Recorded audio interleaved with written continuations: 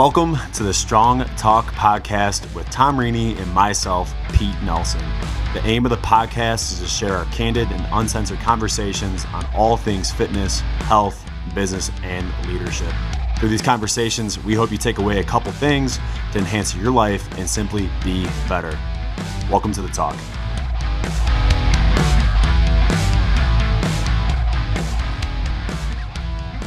Hello, friends and family. Welcome to my nightmare. Black flag.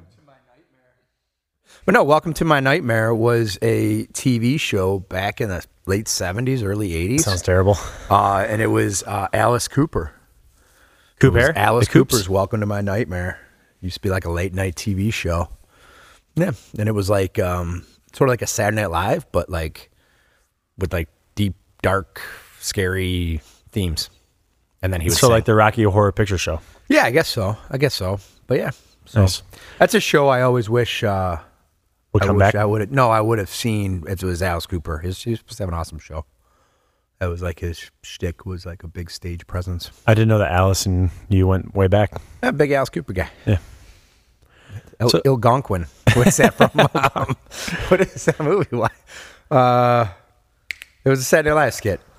Wayne's World. Wayne's World. That's who they go and see is Alice Cooper. That Alice is Cooper right. Is like I remember super that. intelligent and smart and. When I was a kid, I would go around my home hopping around like a bunny, like Garth did from Wayne's World. That was my thing. That was my You mean thing. Foxy? Foxy. From Foxy Lady, yeah. Jimi Hendrix. So good. So Or good. like a bunny. Or like a bunny. Well, that's what I thought it was. Are we as a kid. recording? Oh, all right. Well, maybe we should cut all that out. Well, hey, guys, we are in the middle of our open registration. And right now, I believe we're at around 25 or so people after a couple days, which I'm pretty happy about. Yeah, that's considering solid. we haven't had a big push yet. So those who have registered, thank you so much. For those who haven't registered, make sure you get on it because this open season is going to be fantastic. We are going to be putting a large amount of the donations and proceeds, or I shouldn't say large amount of donations, all the donations, but the majority of the ticket registration dollar amount is going to be going toward Project End Alzheimer's in support of our good friend Paul Wenzel's initiative, as his family was impacted from Alzheimer's on both sides from his grandparents. I know that, speaking personally, I was also affected. Both my grandma, Paige's grandma, both had it real bad, dementiated, the whole deal. So for those who haven't had that impact in your family, make sure that you look into just how that's impacted, not just your friends' families, but just how that's kind of been a big deal in people's livelihood. So that being said, guys, the Black Flag Open on April 24th, I believe, or 21st is the start of the 3-week open sequence. Every single week for 3 weeks, there's a new open workout, and we're going to be hitting it together as a big community during classes on that Friday. And then that following, or I should say that final week of open, we are doing our Super Friday event, which is going to be absolute bonanzas, as we've said in the past. So I'm super excited about that. Tom, do you have anything to add to that? Sign up. Boom. Done. Say no more. So, guys, let's move on. I want to talk about something that people actually want to hear. And what is that? So we've talked about how we can get stronger in the past. We've also talked about how we can develop some aerobic fitness, but we've never really talked about skill acquisition. And one of the things with the open coming up, everybody wants to get a bar muscle up. Everybody wants to get a ring muscle up. Everybody wants to do a handstand push-up. How do we go about that? And is it even important? Oh, that's the question. Right? That's the question. So, but before we start, I'd be remiss if I didn't bring up good friends of the program, Eric Gartlitz and Dave Nahota. They were very disappointed they have not been mentioned yet on the podcast. So I figured I would bring them up because we're talking about skill acquisition. I mean, those two guys. They got the as skills. skillful as it gets. Yeah, man, they're all skill. They have a quiver of skills. No strength, no endurance, but all skill. So I just wanted to mention those guys. But yeah, no, skill acquisition I think is important as we roll into the open. However, before we even start talking about that, or it's the right the right segue is the idea that is it important? Right. I guess it comes down to, and I know I've talked about this quite a bit personally on some of my own platforms, but this idea of like, what are you trying to accomplish? Like, what's the important? objective? Yeah. Or I did the podcast by myself, and we talked about like, what is the objective? Like, what are we trying to accomplish with our fitness? And if the juice isn't worth the squeeze per se of going upside down in a handstand push-up, well, then, I don't know if you need to worry about skill acquisition to that extent. Mm-hmm. But anyway, if you want to be successful in the open, it certainly behooves you to be able to do certain skills. Right. So you look at the goal portion of it. Is your goal to just be a part of the team this year with the Black Flag Open, or if you're at a different gym as part of their open, is your goal to just have fun, or do you actually want to be able to submit a good score? So let's go ahead. If your goal is to be able to submit a good score, what are a couple things that we could be doing right now to best prepare ourselves for the open when it comes here in a few weeks? And the first thing I think of when we're doing our, bar muscle up and ring muscle up work is you have to look at the programming. And Jim's done a great job here in his first week of program at Black Flag of breaking down what it takes to be able to perform bar muscle up and then also look at the positions. And if I know I've said bar muscle up a couple times now, but when you look at the bar muscle up, in essence, what we're doing is we're combining the gymnastic phase of the movement of the hollow and arch. And then what we're doing is we're combining a horizontal pull. A lot of people think that a bar muscle up is more so of a vertical pull where we're doing a pull up, but rather when you look at the position, it's actually more of what we call a horizontal pull. It would be a very much similar pull like a ring row, right? Where all of a sudden our body is positioned at the bar to where we're pulling toward the rib cage, pulling toward the belly, right? So all of a sudden what we're looking at is now it's much more lat and upper back, less bicep. And then when you go into the transition phase, we're looking at a big pike. That pike phase happens when we're doing a lot of our lower to the ground sequences on the ring. So if you're looking to improve your bar muscle up, this is my recommendation.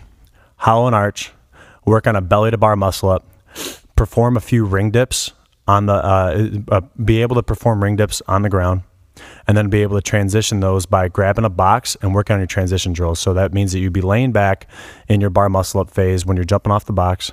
You lean back, you pull to your belly, and then you pike over to where your body is now actually rested on the bar, and then you press out of the dip. Too many people try to do a front uprise. Again, if we pull the belly and then we transition over to the bottom of the dip and then press, that's where you're going to have your best success. So if you're not already breaking down that bar muscle up and trying to phase it into a drill for yourself, because if you haven't been able to perform bar muscle up yet, definitely recommend doing that. The same thing could be said for the toe to bar. I think that especially, I know the time that you've seen it so many times when we get people from other gyms coming in when they try to do a toe to bar. Again, the foundation phase of the hollow and arch. When you go up to jump on the bar, we press back into the hollow, we snap through into the arch, and then we head into our toe to bar phase. Too often we see somebody jump up on the bar, arch, and then all of a sudden they do the swing and then kick the bar, swing, right.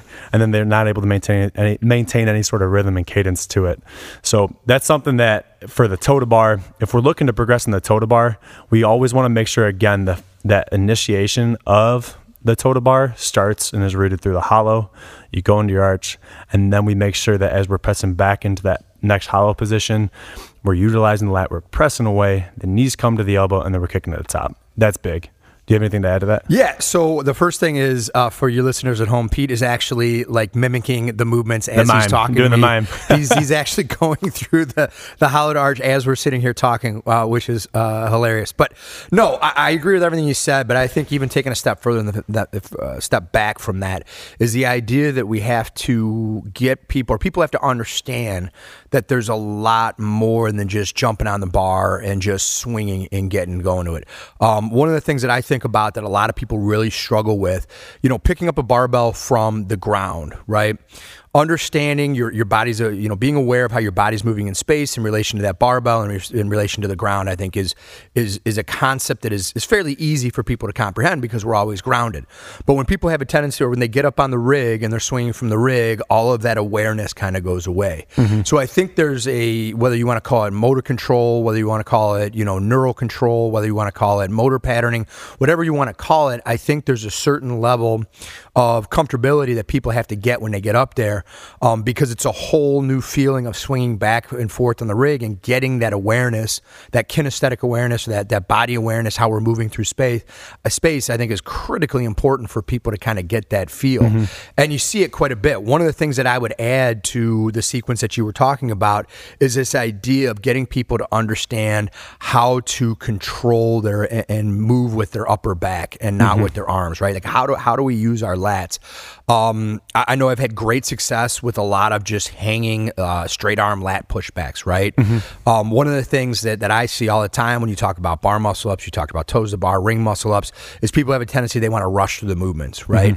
But the fact of the matter is, now you might be able to rush through the movements once or twice, but when you do that, generally you're inefficient.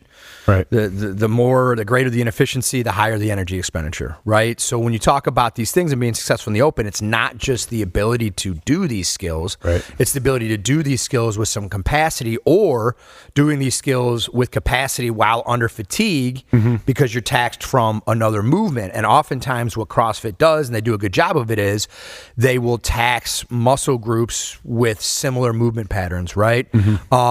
So, if you have a lot of, I don't know, they'll couple, say, hang power cleans with toes to bar, right? So they'll tax your grip and tax your pulling strength, tax your lats. So Tax the trap. Yeah, all of those things. So, understanding too, like, how can we develop capacity with those things? Really, at the end of the day, when you talk about CrossFit especially, it's all about minimizing energy expenditure, right? And that is not directly related. I mean, certainly need to train and get more fit from a metabolic perspective. But I also think capacity and a lot of our energy expenditure is related to efficiency and how efficient that we're moving. And we've seen it all the time, right? Yeah. Like, people can do 1 or 2 muscle ups and then they get into their second round of work and it's shot because they're not very efficient. They're just using momentum to throw themselves up over the bar or the rings or whatever the case may be. So getting people to understand that there is a kinesthetic or a movement awareness component to what they're doing.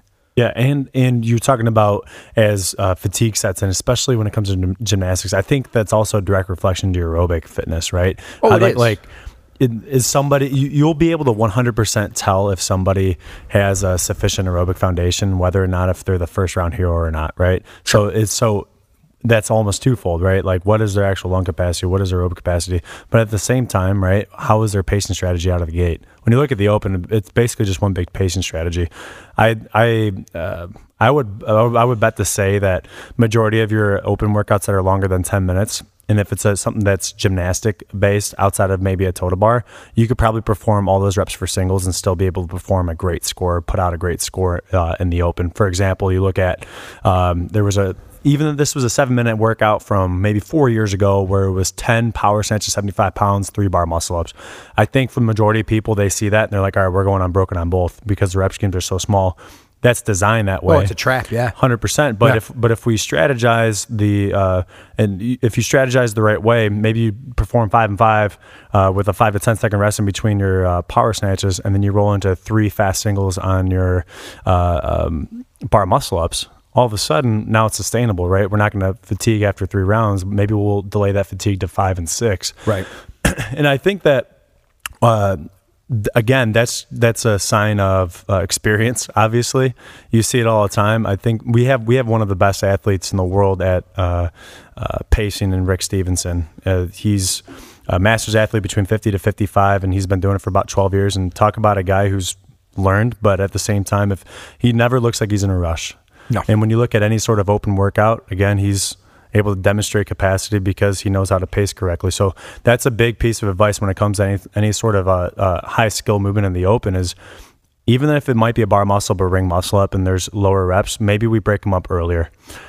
But let's take like 2 steps back. We were talking about what if your goal again, we were talking about how your goal of completing the open and putting in a good score would make you have to perform some of these movements. But what if, like, on the opposite side of the spectrum, we just want to feel good, still be able to do stuff with the team and have a good time?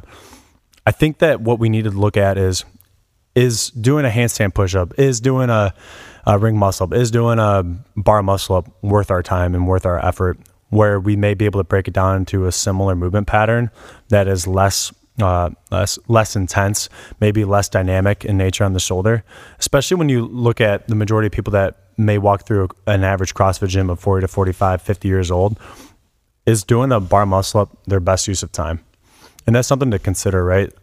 Are we able to progress these people in a different capacity through maybe, say, bent over rows or ring row, a push-up, a ring dip, something that may be less intense, less dynamic, less I'm losing my I would say like the big thing is for that person, is there a way that we could progress them? Yeah. So the way I always look at that is, athletes have to, or especially new athletes. Like, look, if you're a seasoned CrossFit athlete and and you have the capacity necessary to be able to handle those type of dynamic contractions or fast, hard contractions. But I think people have to earn the right to be able to contract dynamically, right? People have to earn the right through dedicated strength work to be able to do or even attempt a muscle up or even a kipping pull up. Or kipping pull up, yeah. Like, what's the prerequisite? Yeah. Yeah, so I mean, people have to build, and again, it goes all the way back to, okay, so can we hammer the fundamentals of the skill itself, right? Mm-hmm. Like when people are doing pull-ups, are they able to use their shoulder blades the right way? Is the sequencing right? Is it shoulder blade to humeral to radius? Right? Is it going from our upper back into our wrist and not vice versa? They're not loading just into their bicep and just pulling on with bicep. Those types of things. And then building off of that, like once they've done that, then we can start allowing them to start doing some, say, pull-ups maybe with a band or doing some eccentric loaded pull-ups to build up the strength and the endurance to be able to start kipping. Because really, not really. I mean, 100%, people will get hurt on the eccentric portion, say, of a kipping pull-up or a butterfly pull-up, or of a muscle-up, right? It's not them pulling up. It's how can they decelerate, right? How can they absorb the force as they're dropping back down? Right, the eccentric phase, right, the eccentric phase, yeah. Right? So when the muscle's getting longer, what is their muscle's ability to absorb that force and then redirect it back in the direction going up?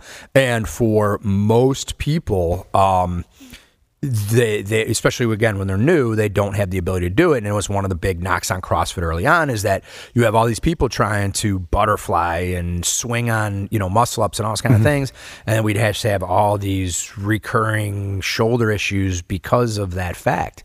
And it's one of the reasons why we were so adamant here about instituting kind of our pull-ups, our pull-up principles, right? Can you go over that real quick? I mean, it's just this idea again that you have to earn the right to be able to start kipping, earn the right to start butterflying. So we here at Black Flag Athletics, once every 4 to 6 weeks, we just say, all right, here we go, max strict pull-ups. If you can do 8 strict pull-ups, dead hang, then you have now earned the right to start kipping, right?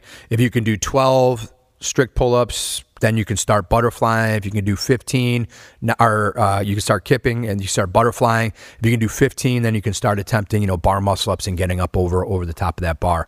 But again, I think, we live in a world where everybody's so, they just want it done yesterday that nobody wants to take the time to progress into things. But what we found is people have been frustrated with us certainly, but at the same time, our incidence of shoulder issues has dropped dramatically as a result. And to be honest with you, most people, if we force them, say, to slow down on a workout that has pull-ups in it, and they have to do foot on the floor strict pull-ups or eccentric loaded pull-ups, they're healthier, and in the long run, they get stronger. And then when they are ready to transition into kipping and butterflies and muscle-ups, they're way more efficient at it. They have decreased their chances to get hurt. All of those things that you really want for the benefits of a long-term program. But to your original point, in my opinion and in my experience, like for a large majority for the entire population, if our goal is quality of life and longevity, muscle-ups do not fall in that category. Handstand push-ups do not fall into that category. Handstand walks do not fall into that category. I don't even know if pistols fall into that category, to be honest with you. I mean, I do think you need to have, the ability to get into unilateral ankle and knee and hip flexion to a certain extent. But with the foot out in front of you, I don't know. right? Are you better off doing like a shrimp squat where you're stepping back, or just reverse lunges from that perspective? Split squat. Or you split squats, any of those types of things. So I don't know. Now, certainly, if your goal is, and it's great to have goals, and we need goals, and if your goal is to do muscle ups, and those are all admirable goals and things that I think if that's what you want to do, go after it. But to sell the idea that this is, you need these things to have a high quality of life, I think is not fair to your athlete base. So I think it's important to know what your athletes want. And be able to meet them where they're at and individualize it for exactly, them, right? Exactly. And it's one of the things that I love about the program design we have now at Black Flag is that we have kind of these tiered structures. And it's like, but even on a day-to-day basis, it's like, well, you know what? My shoulders are still a little worn out from Monday's workout, and we have wall walks today. You know what? I'm not going to do wall walks. I'm going to do a Z press, and I'm still getting some shoulder work. I'm going to do some push-ups, and I'm still getting some anterior delt work and chest work. Those are all very valuable things, and you have to stay true to what your mission is as a coach or as a fitness professional, is to help your athletes understand that it's not necessarily about being able to do muscle ups today if it's going to create a negative impact tomorrow. Correct. Right. And you see that all the time in the CrossFit world. Absolutely. Because people want a chicken wing over the top of the bar on a bar muscle up, but then don't realize that they're going to have a slap tear the next day. Exactly. Right. When they wake up. So this podcast is powered by Black Flag Athletics, home of Black Flag Fitness, Black Flag Competes, and Black Flag Remote Programming. Everything and anything you would want for your fitness needs, Black Flag is the place for it. You can check us out, find any information you want at blackflagfam.com. That's blackflagfam.com. I think when you strip down, when you look at let's say a bar muscle up, that was something that we had programmed today, then we tiered it out, right? To where as prescribed, great, you could hit it. But then you look at the levels, right? All of a sudden it wasn't a bar muscle up for the next variation. We had an inverted row and a push up, or we had a ring row and a dip. And so there was variations thereof. In your mind, if you're trying to progress somebody from the very simple, basic phase of a bar muscle up and you want to progress them, and in fact, they do want to try to get one, what way would you program their strength work for them to get the requisite fitness to be able to perform a bar muscle up? Me personally? Yep. It would be a long sequence. I think the first thing, you'd have to build the requisite strength. So it would be a lot of strict pull-ups, a lot of strict inverted rows, and then as well as a lot of pressing from different positions like push-ups, Russian push-ups, things where we're moving the body in space and then pressing out of it to understand both aspects of it. A lot of straight arm lat pushbacks. Again, I talked about that. I think that is probably arguably the most valuable thing anybody can do, because the biggest thing when we start transitioning from the strength aspect and start moving into the awareness or the movement aspect, because to me, right, they're two different things, right? So we have to build the strength, then we have to create the body awareness for the movement, and then we can put it all together. What happens more often than not is people try and start the movement without building the strength, right? So we need to reverse that order. So we go strength first, you build the strength through different positions, and it's real simple. You just break down the movement, right? You take a step back, you look at a bar muscle up, and you go, okay, we have this phase, we have this phase, we have this phase, and we have this phase. So let's go through those phases on their own, right? And then when we start introducing the skill, then that's when you can start doing some of maybe the box jump over work or the banded bar muscle up. But I think if you just let them start swinging early, they start pulling too early, they slam their chest in the bar, they can't understand why, because they're not creating space, they're not letting their hips rise. All of these things go into it. So yeah, strength first, skill acquisition second, then putting it all together. And then, so phase 4 then would be trying to build capacity with that, right? So doing, more bar muscle ups. And then step 5 would be, introducing mixed modal, right? Where you're doing, a Metcon, so to speak, and trying to build up there. So it would be a 5-phase process. But the hard part about that is that 5-phase process would take 12 months. Right. Right. And people don't want to hear that. Yeah. For somebody who's a newbie and has no experience, You know, there's somebody that I'm working with who, you know, in all regards, I would consider near elite CrossFit athlete, at least from a team perspective. And, you know, that particular person struggles with some of the gymnastic skill components. And so, you know, about 10 months ago, we started this. We took all the steps back and we started this progression. And now we're starting to see the benefits of that. And this person has been tremendously patient with that. But that's what you need. And there's certain people that, you know, just have the requisite strength from years of training. Whatever. But I'm saying if you are a newbie off the street, you don't have any pulling capacity, you don't have any pressing capacity, you don't have any body awareness, again, hanging off the rig like we were talking about, which is an entirely different thing. You know, it's one thing to do a ground-based movement and have movement awareness there because we do it all our lives. When you jump up on a rig, all of that awareness goes away. Right. So, you know, just learning all of those skills. But yeah, that's how I would do it. It'd be a long-term endeavor. And, you know, you try to explain it to people that it is a long-term endeavor. I mean, I know people that have been doing, you know, trying to get muscle ups for 3-4 years and, you know, then finally one day it just clicks, you know? So you just need to stay patient with the process. Yeah, and you have to also look at the mobility and the stability of these joints too, right? Sure. Because when you look at the average person, majority of people can't straighten out their arm directly overhead, like bicep to ear, rib cage down without their lower back extending, right? Yeah. But how if you were just stand and reach up overhead and you can't touch your thumbs together and your elbows aren't straight, there's no reason why you should be doing kipping pull-ups, right? Because all of a sudden you're just cranking on the shoulder. You're not going to develop mobility by doing by just kipping in the rig. What we need to do is, again, like you were saying, get on the ground and start doing some mobility. Get into these phases, like get into positions that you'll see in some of these movements, but do some more like static holds, coming in, breathing out through the ranges of motion, and develop some actual range of motion in these, and you know, in the joints that you need to. Yeah. And then from there, start to stabilize it, right? Yeah. The stability portion, in my opinion, is one of the biggest things, especially when it comes to gymnastics, because there's so much wear and tear on the shoulder, so much wear and tear. And again, the easiest thing that a CrossFit coach could do is just be like, screw all that. Go ahead and get on the barbell. Or sorry, I shouldn't say barbell. Go get on the pull-up bar. Yeah, one of the things that I dislike very much about kind of the functional fitness culture is the band. Yeah. Banded everything has sort of become the norm, and that's, quote, the scale. Yeah. And I, you know, in my honest opinion, I just think that's bullshit. I think you need to look on an athlete-by-athlete basis, and just to arbitrarily say, okay, well, the scale is just go get a band and flail up and down on the, you know, you're probably not getting the intended stimulus of the workout by doing that. You're not building anything from a skill acquisition or capacity perspective. There's a lot of things there. Now, I'm not saying there's not times where a band doesn't make sense and those kind of pull-ups or, you know, assisted work doesn't make sense, but just to put that Band-Aid on everything is you're doing a disservice to your athlete base just by saying, okay, the scale today is everybody's doing banded pull-ups, right?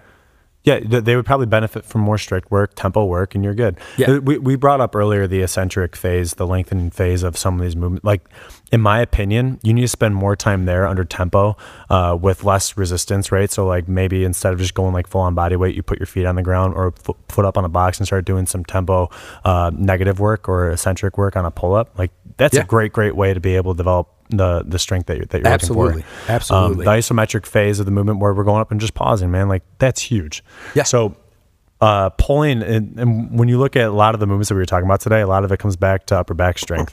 It's not just shoulder strength, it's upper back strength, developing a strong upper back. So if you're looking to get stronger gymnastically or in just for life in general, a stronger upper back means a stronger you and a healthier you. Absolutely. So really prioritize that. You got anything else to add? I was told as a young man by a strength coach that the back is for go and the front is for show. Oh, man. So I like that a lot. If you want to see a strong, powerful athlete, always look at them from the back and not from the front. If they have abs, it doesn't mean anything. God, I love that. Let's sign off on that one. There you go. That was great. Guys, thank you so much again for listening to the Strong Talk podcast. We hope that you pulled away a couple things of value on this one today in regards to your gymnastics. If you're performing the Open, great. If you're not, make sure you sign up with the Black Flag Open. We are accepting donations, even if you don't want to participate, to be able to contribute toward the End Alzheimer's Project. So if you're looking forward to doing that, make sure you jump on that ASAP, and we will see you next time. Out. Thank you for tuning in to the Strong Talk podcast. If you like what you heard, please share with a friend and leave us a review on iTunes and Spotify. This allows us to share our conversations with more people and positively influence our fitness communities. If there are any topics you want to hear from us, drop us a message on Instagram at Coach Tom Rini, that's RINI, or at Peter Nelson II, and we can take a deep dive. Again, thank you for listening and continue to be better.